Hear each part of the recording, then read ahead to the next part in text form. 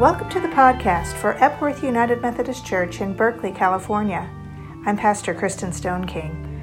Our mission at Epworth is to live out God's love for all. We strengthen our faith as we worship, study, develop a creative, supportive community, and serve others. Together we encourage each other, challenge each other, and welcome all people on their journey of faith.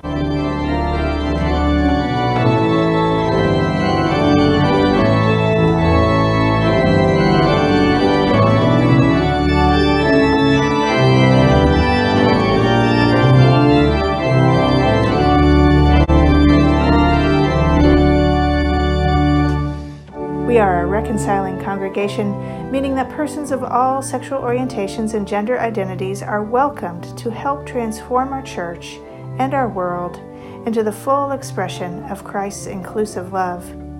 We are a sanctuary church, advocating for the rights and dignity of immigrants, and we stand in solidarity with the movement for Black lives.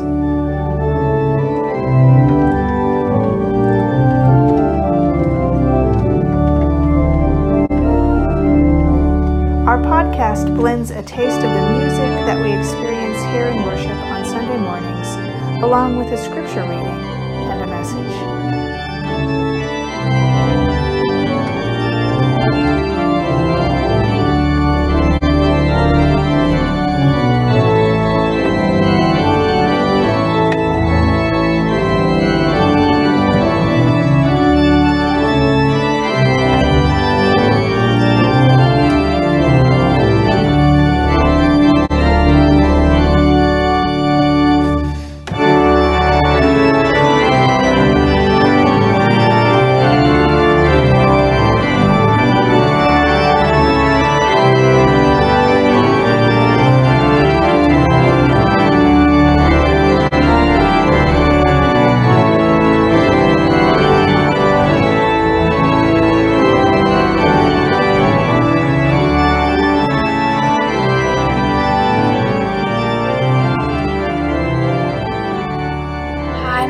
Paloma Campy, and I am a member of Epworth. I will be reading from the book of Jeremiah, chapter 1, verses 4 through 10. The word of the Lord came to me, saying, Before I formed you in the womb, I knew you. Before you were born, I set you apart. I appointed you as a prophet to the nations. Alas, sovereign Lord, I said, I do not know how to speak. I am too young. But the Lord said to me, Do not say, I am too young. You must go to everyone I send you to, and say whatever I command you. Do not be afraid of them, for I am with you and will rescue you, declares the Lord. Then the Lord reached out his hand and touched my mouth and said to me, I have put my words in your mouth. See, today I appoint you over nations and kingdoms to uproot and tear down, to destroy and overthrow, to build and to plant.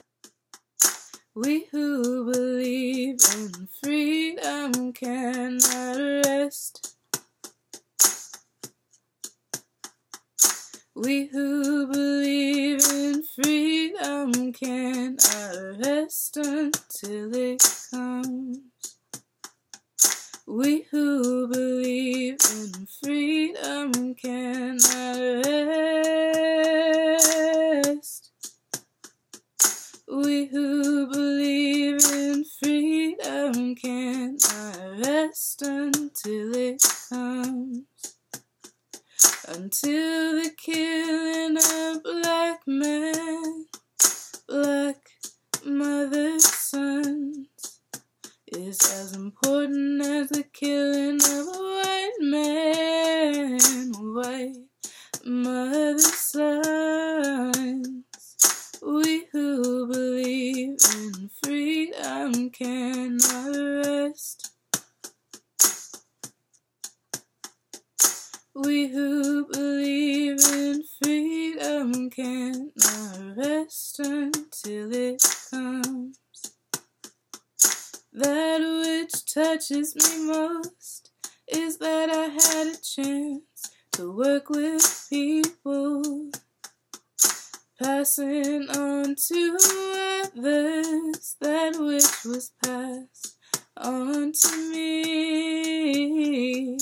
We who believe in freedom cannot rest. We who believe in freedom cannot rest until it comes. To me, young people come first. They have the courage where we fail. And if I can but shed some light as they carry us through the gale, we who believe in freedom cannot rest. We who believe in freedom cannot rest until it comes.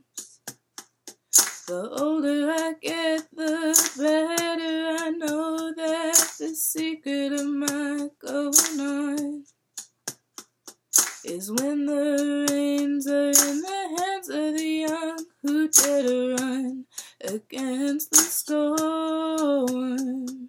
We who believe in freedom cannot rest. We who believe in freedom cannot rest until it comes. Not needing to clutch for power, not needing the light just to shine on me. I need to be one in the number as we stand against tyranny. We who believe in freedom cannot rest. We who believe in freedom cannot rest until it comes.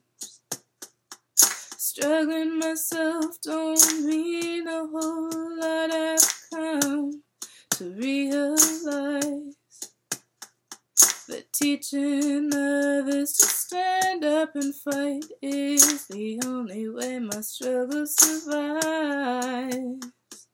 We who believe in freedom cannot rest. We who believe in freedom cannot rest until it comes.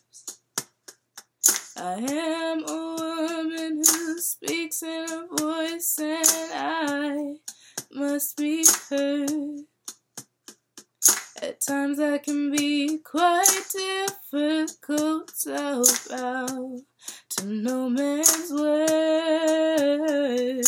We who believe in freedom cannot rest. We who believe in freedom cannot rest until it comes. We who believe in freedom cannot rest. We who believe in freedom cannot rest until it comes.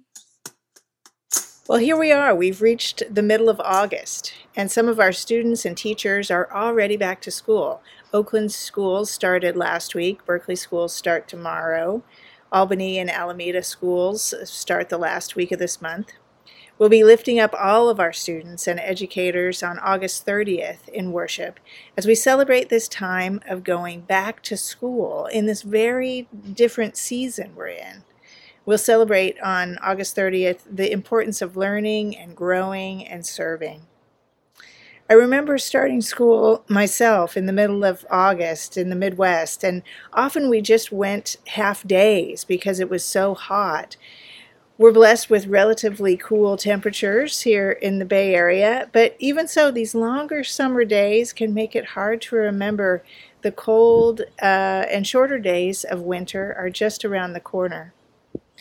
But time does move forward, and seasons change, and we'll be in a new season before we know it. On one particular cold and snowy winter day in December 2013, I found myself in a rented SUV with 7 other Fellowship of Reconciliation staff members headed from metropolitan New York City to Ithaca, New York. We had planned to leave at 9 a.m. that morning, but had to delay until about 11 until the roads were clear, or at least cleared enough for us to begin our journey. Why were we headed north to upstate New York in the middle of a snowstorm in December, you might wonder? Well, Ithaca is the home of Cornell University, which in turn is the home of the Dorothy Cotton Institute. Dorothy Cotton was the education director for the Southern Christian Leadership Conference, and though she was a member of Martin Luther King Jr.'s inner circle, we don't hear very much about her story. With Septima Clark, who King called the mother of the movement, Cotton created and directed the Citizen Education Program, which focused on teaching the requirements for voter registration as well as community empowerment. When King was assassinated in Memphis, Cotton was with him. And after that time of great foment in the movement, Cotton was recruited to Cornell University's administration, in keeping with her vocation as an educator. Within a few years, she had established the Dorothy Cotton Institute at Cornell to promote education for global citizenship and human rights. Every year, the Fellowship of Reconciliation presented the Martin Luther King Award for Nonviolence and Social Justice. And on that year, 2013, the recipients were Dorothy Cotton and Vincent Harding. Vincent Harding was also among King's closest companions. He was the writer of King's pivotal Beyond Vietnam speech delivered at Riverside Church in New York City just 1 year to the day before King's assassination. Neither Cotton nor Harding ever gave up struggling for the vision of a transformed world. They heard the call of God as young persons through the language of their faith and their time, and never stopped responding. And because this award was to be presented at the annual gala of the Dorothy Cotton Institute, we were all traveling to Ithaca, New York in December. In their acceptance speeches, both Cotton and Harding spoke of the importance of persistence and how they sustained hope over years and over decades. For Cotton, a key to her perseverance was her love of gospel music, which inspired the formation of the Dorothy Cotton Jubilee Singers. She began her speech that night singing, "Ain't Gonna Let Nobody Turn Me Round."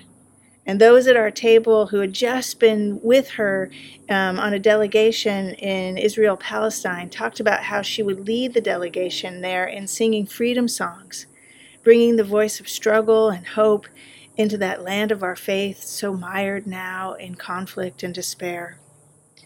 She was an ardent advocate of nonviolence as the most potent vehicle for change. She said, if a house is burning and a bucket of water doesn't put out the fire, it doesn't mean that water won't put out fire.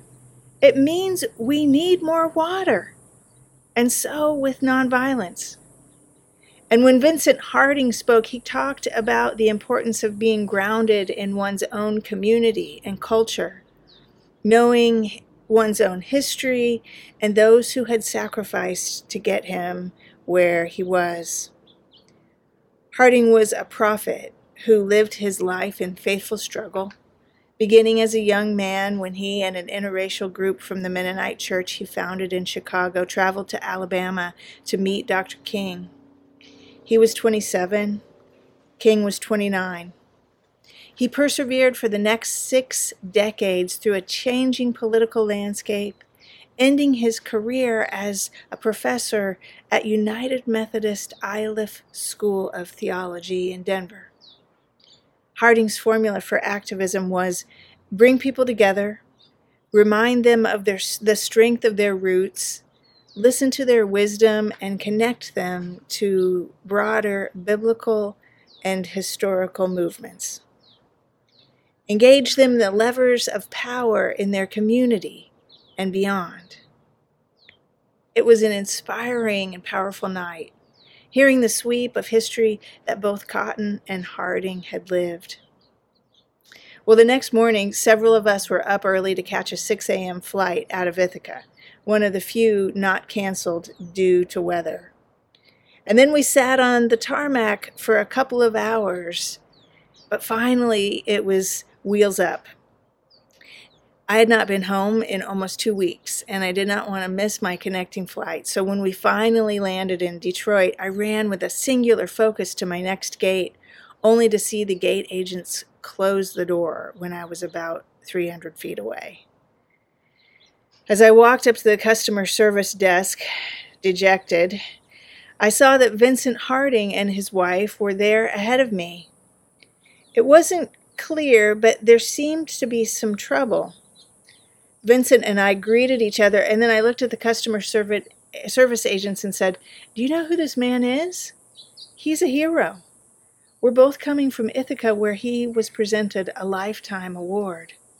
"Oh, what do you do?" the customer service agents exclaimed. And Vincent said, simply and with a wry smile, "I work on democracy." Today concludes our series on the platform pieces of the Movement for Black Lives, with a focus on the plank advocating for community control. When Vincent said, "I work on democracy," he was talking about community control, the engagement of citizens, and particularly Black citizens, in collectively determining what is best for them. He was talking about the power of communities to govern in representative and indigenously appropriate ways. The platform states, "We demand a world where those most impacted in our communities control the laws, institutions, and policies that are meant to serve us, from our schools to our local budgets, economies, police departments, and our land, while recognizing that the rights and histories of our Indigenous family must also be respected." One of the chants in the streets right now is, "This is what democracy looks like." Our scripture for today comes from the book of Jeremiah, as Jeremiah receives his call from God to prophesy to the community of Israelites. The strength and gift of the Jewish people was their singular relationship with God, Yahweh. And in the values and practices of Judaism, this distinct community, they were supposed to create systems and structures that supported their particular God-given ethics of justice, compassion, and mercy. The belief and trust that theirs was a special relationship with God, who desired freedom and goodness not only for them but for all people, was supposed to guide and form their lives. But the people had strayed from this singular relationship with God, allowing the politics of the day and their materialistic desires to have more of their attention than faithful living. And so God comes to Jeremiah, a young man of 18, and says, "Before I formed you in the womb, I knew you. Before you were born, I set you apart.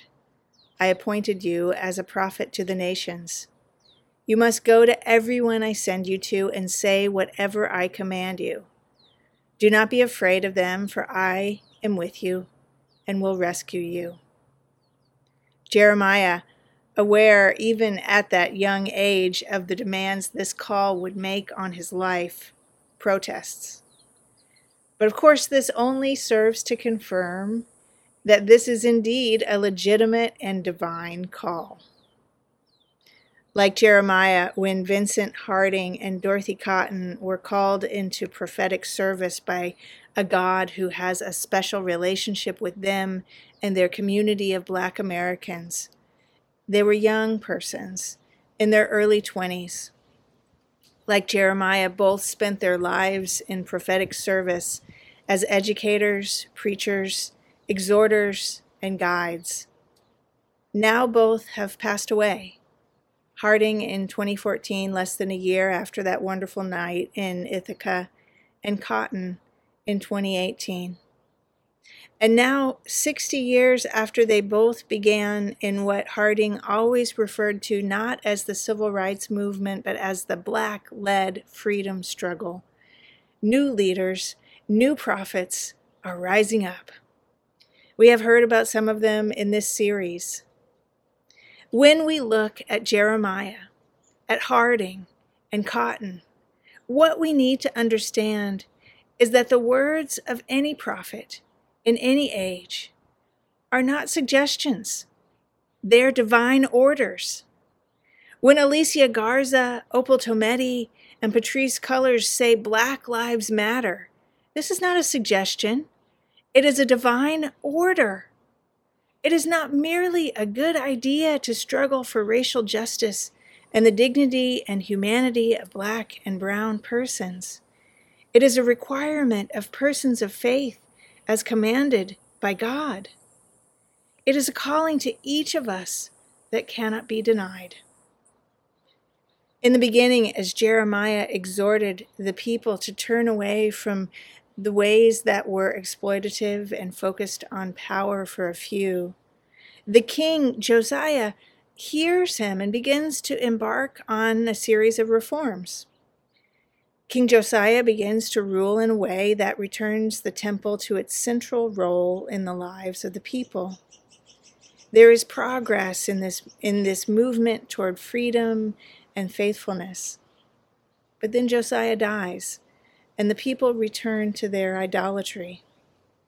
This faithlessness makes them weak, and they're crushed by the invading Babylonians from the north. Jeremiah lived in a tumultuous time of upheaval and uncertainty, when the thrill of progress shifted to the despair of stagnation, or worse, the pain of slipping back from hard-won gains. Yet because Jeremiah kept reminding the people who and whose they were, it was also a time of great hope. We too live in a time of upheaval and uncertainty, but also great hope. In spite of the subjugation of the Israelites by the Babylonians, Jeremiah continually reminds them that they were not made for that. God calls them and us into freedom, and God will walk with them and us on that journey. At the end of the book of Jeremiah, when the kingdom has been conquered and the Israelites have gone into exile, the word of the Lord again comes to Jeremiah. In the midst of destruction brought about by the refusal of the people to listen to God's call to repentance, and in the midst of their uncertainty about the future, God tells Jeremiah to go to the land that was once theirs and buy a field. Jeremiah can't believe this instruction. It's not rational. It's not based on the reality that's around him, but it is a hopeful instruction. It is an act based on how things should be. Today we are in a time in the movement for Black lives when we are beginning to see some reforms. Harding and Cotton, too, lived in a time when they had the blessing of seeing some progress in racial justice. But we also have a long way to go. When God tells Jeremiah to buy a field, it is an assurance that in spite of the distance to the promised land, we will get there. As an educator in the second half of his life, Vincent Harding was known for beginning gatherings with singing. His favorite song to teach and lead was Jacob's Ladder, but he would add new words in accordance with his own prophetic call. "We are building up a new world," he would begin. "Builders must be strong." And then he would continue, "Courage, sisters, don't get weary. Courage, brothers, don't get weary. Courage, people, don't get weary, though the way be long." May we hear the words of this prophet, not as suggestion, not merely as a good idea, but as a divine order for people of faith.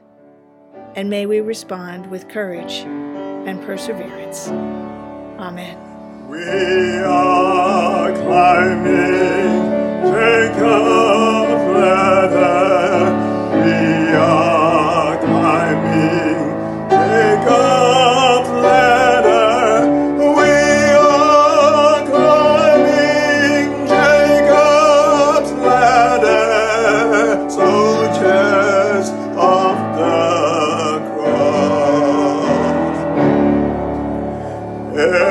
every round goes higher and higher. Every round goes higher and higher.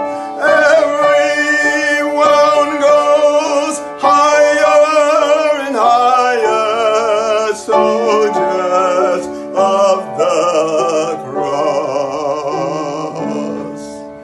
Sinner, do you love my Jesus?